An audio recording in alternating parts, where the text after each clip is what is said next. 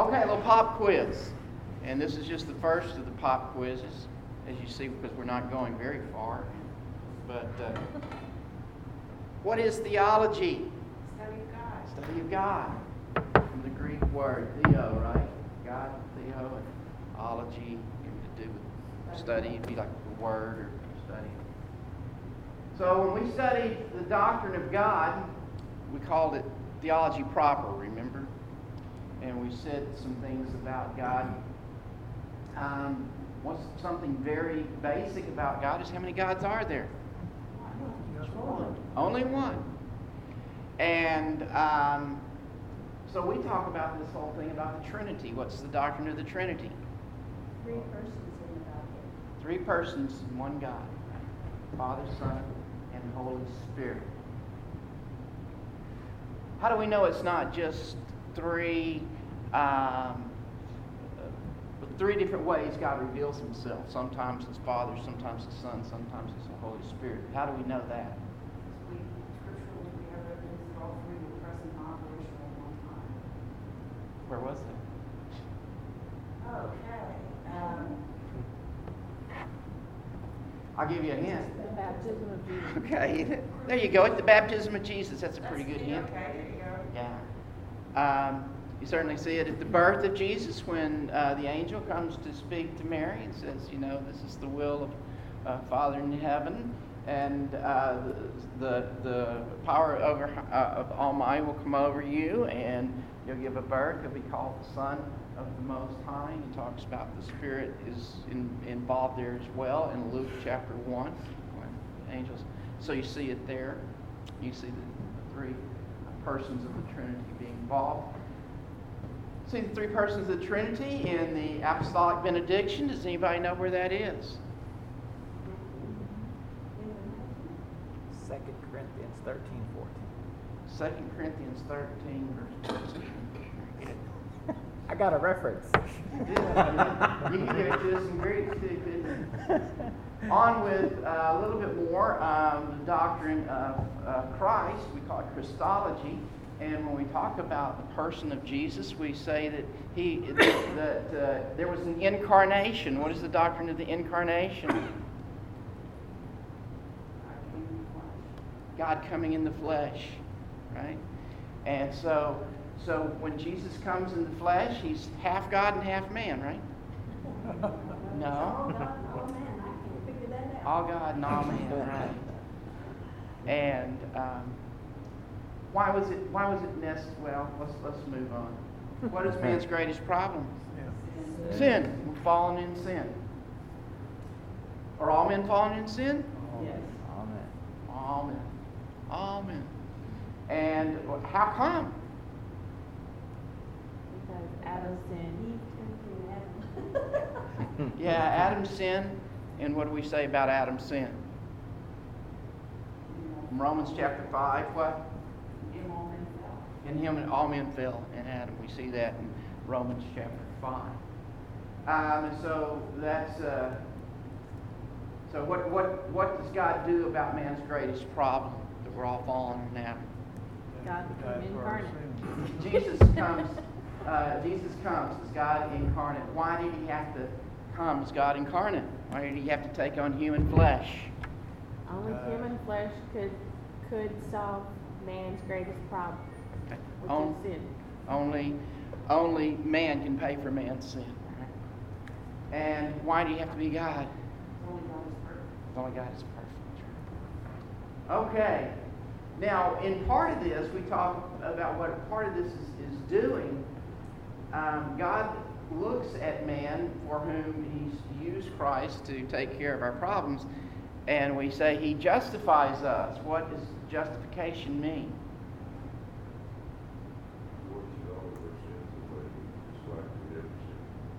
It is. He looks at us just as if we've never sinned. It's a judgment. It's a judgment. It is. That you are free and clear. Like you're no longer tainted with sin. Right. It's God, the judge of all the universe, looking at believers in Christ and saying, you are just. You are righteous. How did that happen? How did it happen that he would call me just? Christ's righteousness has been imputed to me. And so this is what is the basis of man's justification. Christ's righteousness is imputed to me. But there's another imputation that takes place. Actually, two more. What are the other two imputations that take place? His sin was transferred to him. Our sin was transferred to him. Right. So our sins were imputed to him on the cross, and he takes them on himself, and he pays for them.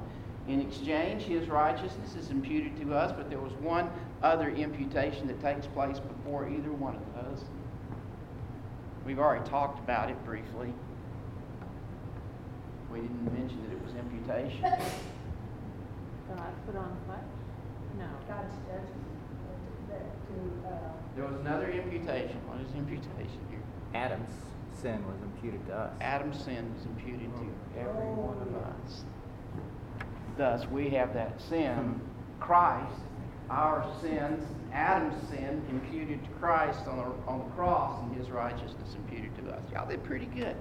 Pretty good. So we'll continue with some pop quizzes in the weeks to come, just kind of seeing how much you remember about our year of systematic theology. Okay, tonight we are... Do I?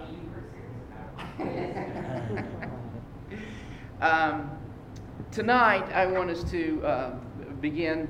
We're going to do some character studies. We'll spend at least a couple of nights on this first character. We're going to spend maybe one or two nights on several others as we go through this study. But tonight I want us to begin, so if you would open your Bibles to Genesis chapter 11. I bet you every one of you could tell me, since we're starting at the end of chapter 11, who the character study is going to be on. Well, we'll see. Genesis chapter 11, we're going to begin in verse 27, and we're going to read on through chapter 12, verse 4. This is the account of Terah. Terah, not Terror, but Terah, became the father of Abram, Nahor, and Haran. And Haran became the father of Lot. While his father, Terah, was still alive, Haran died in Ur of the Chaldeans, in the land of his birth. Abram and Nahor both married. The name of Abram's wife was Sarai, and the name of Nahor's wife was Milcah. She was the daughter of Haran, the father of both Milcah and Iscah. Now, you know, I've seen people use biblical names for children before, but I've never seen them use those. Anyway, now Sarai was barren, and she had no children. Terah took his son Abram, his grandson Lot of Haran, and his daughter-in-law Sarai, the wife of his son Abram, and together they set out from Ur of the Chaldeans to go to Canaan. But when they came to Haran, they settled there. Terah lived 205 years, and he died in Haran. The Lord said to Abram, "Leave your country, your people, your father, your household, and go to the land I will show you. I will make you into a great nation, and I will bless you, and I will make your name great. And you will be a blessing, and I will bless those who bless you, and whoever curses you, I will curse, and all the peoples of the earth will be blessed through you." Abraham, one of the most important characters in all of the Bible. In fact, James Boyce says, apart from Jesus Christ, Abraham is probably the most important person in all the Bible. He is, certainly, I think you would have to say more important than Moses, even though Moses was very important in the household of God. But Abraham was before and really started the whole family of God thing going here. And so he's more important than Moses. He's more important than David, though David is very important as well. And we see his importance not only is the father of the Jewish nation, we see him in the New Testament as a prime example of faith. You remember when in Romans, when Paul is talking about that we are justified by faith and not by works. Who does he use as an example of it? Abraham. And he goes actually to another passage we're going to look at tonight briefly, because it'll be the main passage in another study on Abraham. But he says, Abraham believed God, and God credited it to him as righteousness. So Paul uses Abraham as, the prime example of faith throughout the New Testament. James does as well. In James, I believe it's chapter 2, where he says, our father Abraham, he believed, but his belief, and you see it, Paul's talking about Genesis 15. James is talking about Genesis 22, when Abraham shows his faith by going and being willing to sacrifice his son. The author of Hebrews uses Abraham as an example of faith, as well as our prime example of faith, if you will, even the author of Hebrews. Now, this has incredible implications for us as well. Hold your place here in Genesis chapter 12, and turn with me over to the New Testament, to Galatians chapter 3.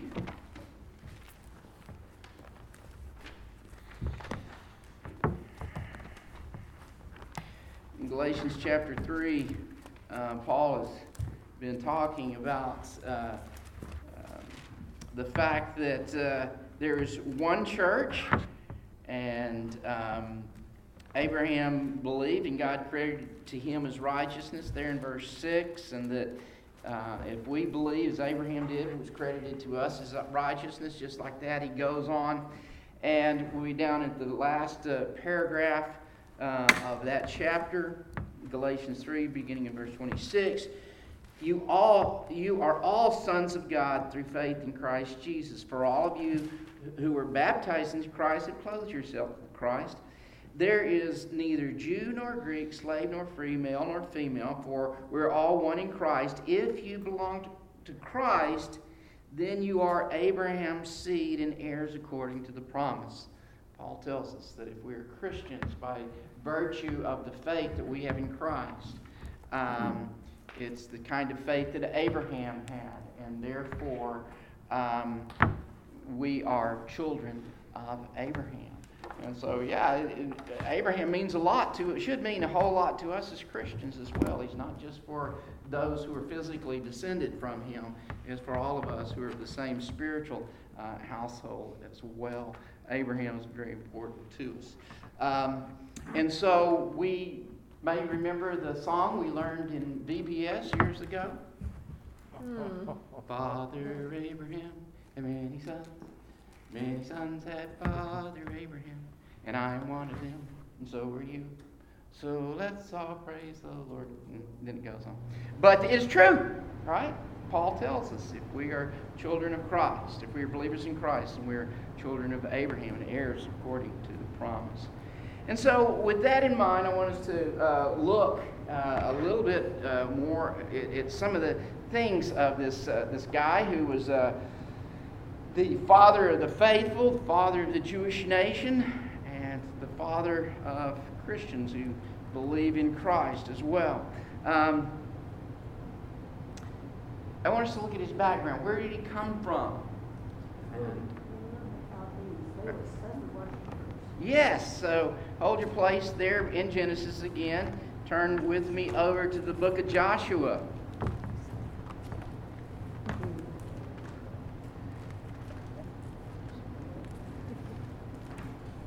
Joshua chapter 24, towards the end of the book of Joshua.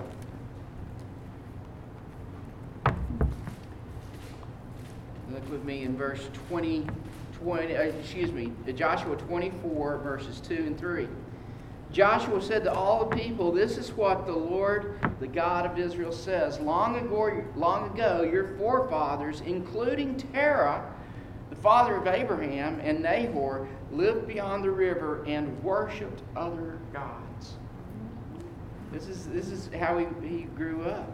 "But I took your father Abraham from the land beyond the river and led him throughout Canaan and gave him many descendants," and so on.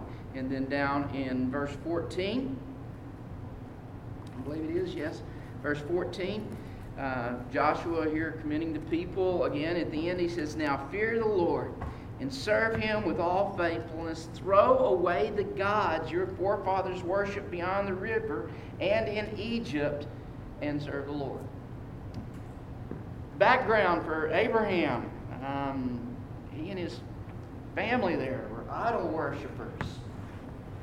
It didn't stop for them after Abraham left. It continued on. We see this and we know this because we can look in Genesis 31. Remember what's going on in Genesis 31, maybe? I think we talked about it a little bit last week and maybe even some this morning. In Genesis 31, Jacob, of course, had to flee because his brother was going to kill him, right? So he flees to Uncle Laban, and Uncle Laban puts him to work for him, and he works for him for 14 years, and then longer after that, and the relationship starts going south and sour. And so Jacob decides, I'm going to have to get out of here, and I'm going to take my wives and children with me. And so he kind of sneaks off, and as he sneaks, as they're leaving, Laban's out of town. Look with me in verses 17 through 19. "Then Jacob put his children and his wives on camels, and he drove all his livestock ahead of him, along with all the goods he had accumulated in Padan Aram, to go to his father Isaac in the land of Canaan. When Laban had gone to shear his sheep, Rachel stole her father's household gods." They still had household gods. They were still living in idolatry there. This is years after Abraham has gone, and it's still going on there. And this is what Joshua tells the people. You need to get away from this. And so God takes one who is coming from a line of idolaters to begin this thing with this family. He takes him out of that and says, "I'm going to build out of you my family." Right?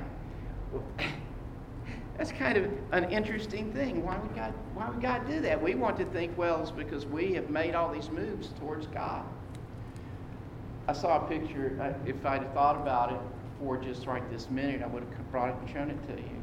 It's showing a picture of a skeleton, and it's kind of got the dirt all around it, and says, "This is John," and all John has to do is stand up and accept Jesus, and he'll be saved. But who is it that's able to take dead bones and make them live again? Only God. And so you remember in Ezekiel chapter 38, I believe it is, God takes Ezekiel to this valley of dry bones. And there's another song with that. Dim bones, dry bones. Anyway, and God says to Ezekiel, "Can these bones live?" And he says, "Only you know." And he says, "You speak to them and you breathe life into them." And so he speaks to them, and the Lord starts to use him. The bones start to rattle, shake, and they come to life with a great army. Only the Lord is able to make dry bones come back to life. Nothing about those dry bones made the first move to God, right? And nothing good about Abraham made the first move to God either. God saw him and said, "You are the one.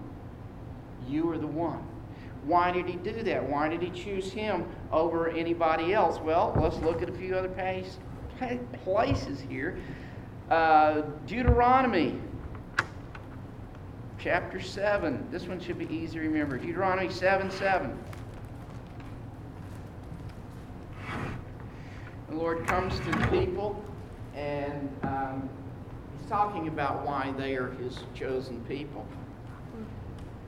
And He said, the Lord did not set His affection on you and choose you because you were more numerous than the other peoples. You were the fewest of all the peoples. But it was because the Lord loved you and kept the oath He swore to your forefathers that He brought you out with a mighty hand and redeemed you from the land of slavery and from the power of Pharaoh. It's God's doing. God, on His own grace and His own love, deciding who is going to be His. And this is certainly the case with Abraham. Nothing good in his background that should suggest to God, this is the one, but it's God's own love that brings him to choose him. Well, this is the way that God always works in salvation, isn't it? Romans chapter 9. Romans chapter 9, here dealing with some of Abraham's grandchildren. Romans 9, verses 10 and 11. Not only that, but Rebekah's children had one and the same father, our father Isaac. Yet before the twins were born or had done anything good or bad, in order that God's purpose in election might stand, not by works, but by Him who calls, she was told, the older will serve the younger. Just as written, Jacob I have loved, but Esau I have hated. Paul tells us pretty much the same thing in Ephesians 2:8 and 9. We can all quote that, right? For it's by grace you've been saved through faith, and this not of yourself. It's the gift of God, not as a result of works, lest any man should boast. It's God's doing it according to His own goodwill and His own purpose. But it's not just Paul that tells us this in the New Testament. Jesus Himself. These are some of those words that are in red letters, right? Or should be in red letters. Not the first one, but another passage we're going to look at. But John said John 1:12, yet all who believed in His name He gave the right to become children of God, children born not of natural descent, nor of human decision or a husband's will, but born of God. God is the one who does it. And here are the words in red letters, John chapter 6, verses 65, 66.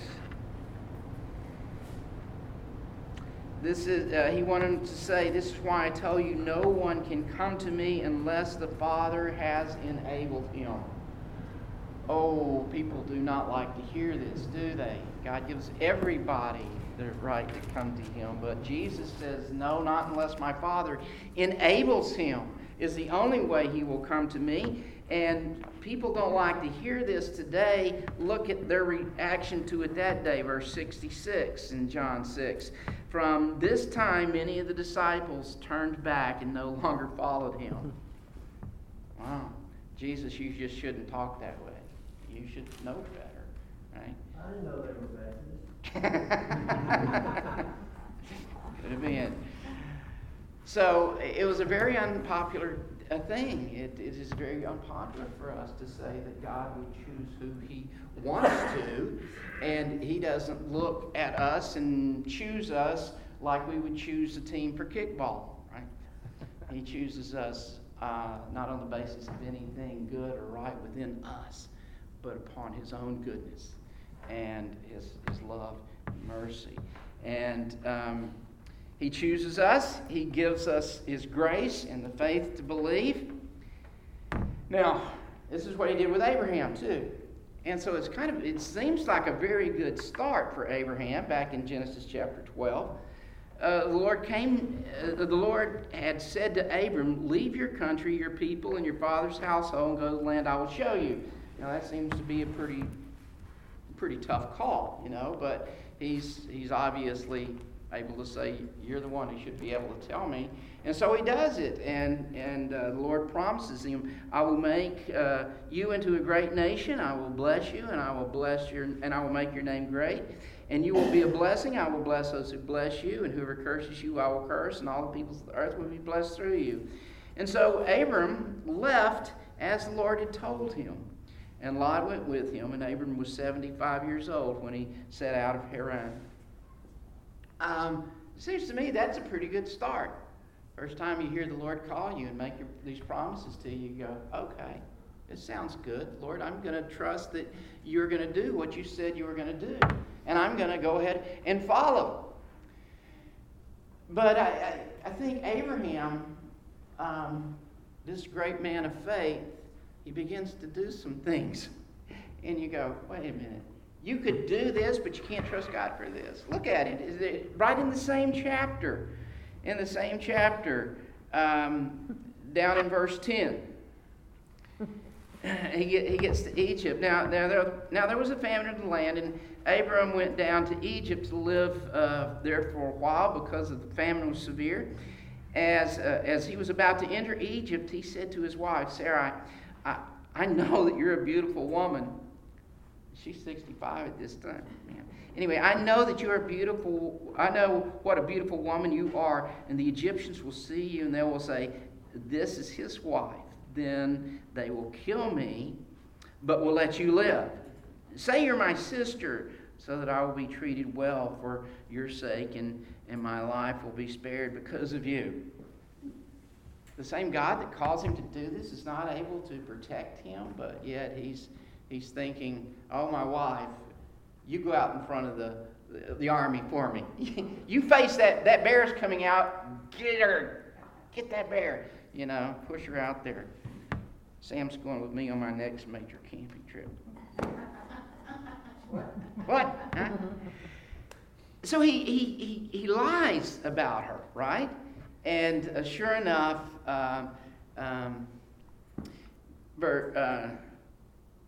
verse 14, when Abram came to Egypt, the Egyptians saw that she was a very beautiful woman.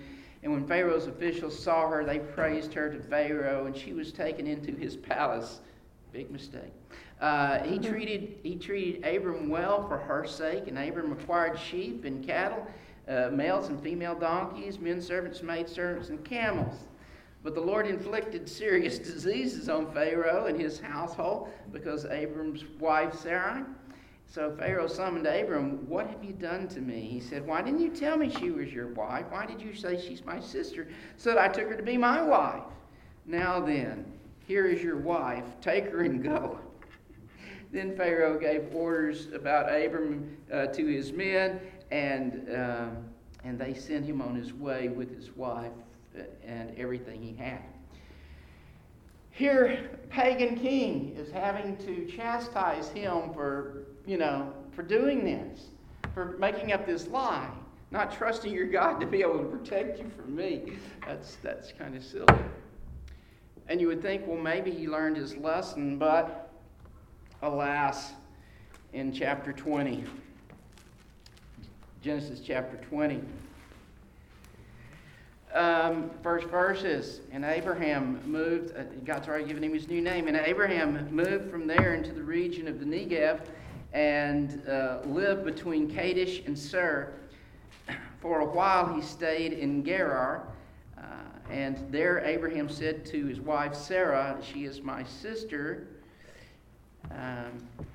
Then Abimelech, the king of Gerar, sent for Sarah and took her. But God came to Abimelech in a dream one night and said to him, you're as good as dead, because you took the woman, because the woman you have taken, she is a married woman. Abimelech had not gone near her, so he said, Lord, will you destroy an innocent nation? Did he not say to me, she is my sister, and didn't she also say, he is my brother? I have done this with a clear conscience and clean hands. And God said to him in the dream, yes, I know you did it with a clear conscience, and so I have kept you from sinning against me. That is why I did not let you touch her. Now return the man's wife, for he is a prophet, and he will pay you, and you will leave. Oh, and he will pray for you and you will leave. Thank you. But if you do not return her, you may be sure that you and all yours will die. Very early the next morning, Abimelech summoned all his officials, and when he told them all that had happened, they were very much afraid. Then Abimelech called Abram in and said, "What have you done to us? How have I wronged you that you brought such a great guilt upon me and my kingdom? You have done these things to me that should not be done." And Abimelech asked Abraham, "What was your reason for doing it?" And he goes on and says, "I thought you'd kill me." So he doesn't quite learn at that point. It doesn't seem. He does the same thing twice. And God still protected him, right? Even when his faith was weak, God still protects him. And it's interesting that his son didn't fall far from the apple tree, did he? Because Isaac does the same thing with Rebekah a little bit later. But anyway, and so here we see some kind of a questioning. I've got faith. It seemed to be pretty strong faith, calling you at 75 to move and leave your family and say, "Yes, I'll go." But then he seems to be expressing signs of not so much faith. And then there's this big battle, about in Genesis 14. In Genesis 15, Abraham doesn't receive any of the booty from the battle that he's won. In Genesis 15, the Lord comes to him and says, "I'm your shield, I'm your very great reward." And you remember what he says? "How can I be sure that you're going to fulfill your promises to me, since the servant in my household is going to be the one who receives everything that I have? I don't have any children." And that's when the Lord takes him out, shows him the stars in the sky, and he says, "Count them if you can." And of course he can't. He says, "So will your offspring be." And at that point, in Genesis 15:6, I believe it is where we're told that Abraham believed God, and it was credited to him as righteousness. He was still, up to this point, still thinking, "I know, God, you promised it, but I'm not seeing it." And his faith was awfully weak. But when God takes him out, he looks up, he says, "Yeah, now I believe." It's credited to him as righteousness at that point. Now he goes on and he tells him, you're going to have a child, and with this child, you're going to have as many as the stars of the heaven, the sand of the seashore, that sort of thing. And the very next chapter, after Abraham has this amazing being confronted with God here, and God makes a promise, and Abraham believes, it's credited to him as righteousness. This next chapter, Genesis 16, is when Sarah comes to him and says, "I'm too old. I've passed that stage. The heat flashes and all that sort of stuff, I can't have a baby anymore. We got to do something else. I'll give you my handmaiden, Hagar. She will have the child, be born on my lap, and it will be mine." Right? So, here again, we show Abraham wobbling a little bit. He got faith, yeah, but at times it seems so strong, and other times it's like God tells him as plain as day, and he goes ahead and does it his own way. When he listens to God, he's got all kinds of faith. When he listens to people, not so much. Yeah, or when he looks at some of the circumstances around him, not so much too. So James Boyce says, "Someone may say, 'Oh, I am able to believe in the sense that you have been explaining, but my faith is weak. I could become a Christian, but I'm afraid that if I start out with God as Abraham did, I will falter.'" He goes on, "Of course you'll falter. But salvation depends not on the strength of your faith, but on God's overwhelming faithfulness to you." That's what we see happening in Abraham's life, isn't it? Abraham had faith. Sometimes it seemed awfully weak. He seemed like the man that came to Jesus to heal his son, and he said, if you have faith, it's possible. And he says, I have faith. I believe, but help my unbelief, right? My faith is not so strong as I would like for it to be. But finally, with Abraham and faith, we see Genesis chapter 22, a situation we mentioned again this morning in Genesis chapter 22. God comes to him and says, Abraham, you go take your son, your son your only son that you love, and you take him up to the place I'm going to show you, and you're going to offer him as a sacrifice to me there. Abraham rises early in the morning. I'm not going to dilly-dally about it. Rises early. Let's go ahead and get this over with. And goes up. And on the way up, when his son asks him, of course, where is the sacrifice? And he says, God is able to provide, or God will provide. He's certainly showing his faith there, isn't he? And as he puts Isaac on the altar and raises the knife, fully intending to plunge it into his chest, he knows that God is going to do something miraculous, and he doesn't have to question what it is. The author of Hebrews says that he reasons that God could bring the dead back to life, and in a sense he did get Isaac back from the dead there. And so it's not really the amount of faith that we have, it's in the one that we have the faith in. And I think that's what Abraham finally came to see. And he finally came to see that, yeah, I can trust him completely, totally.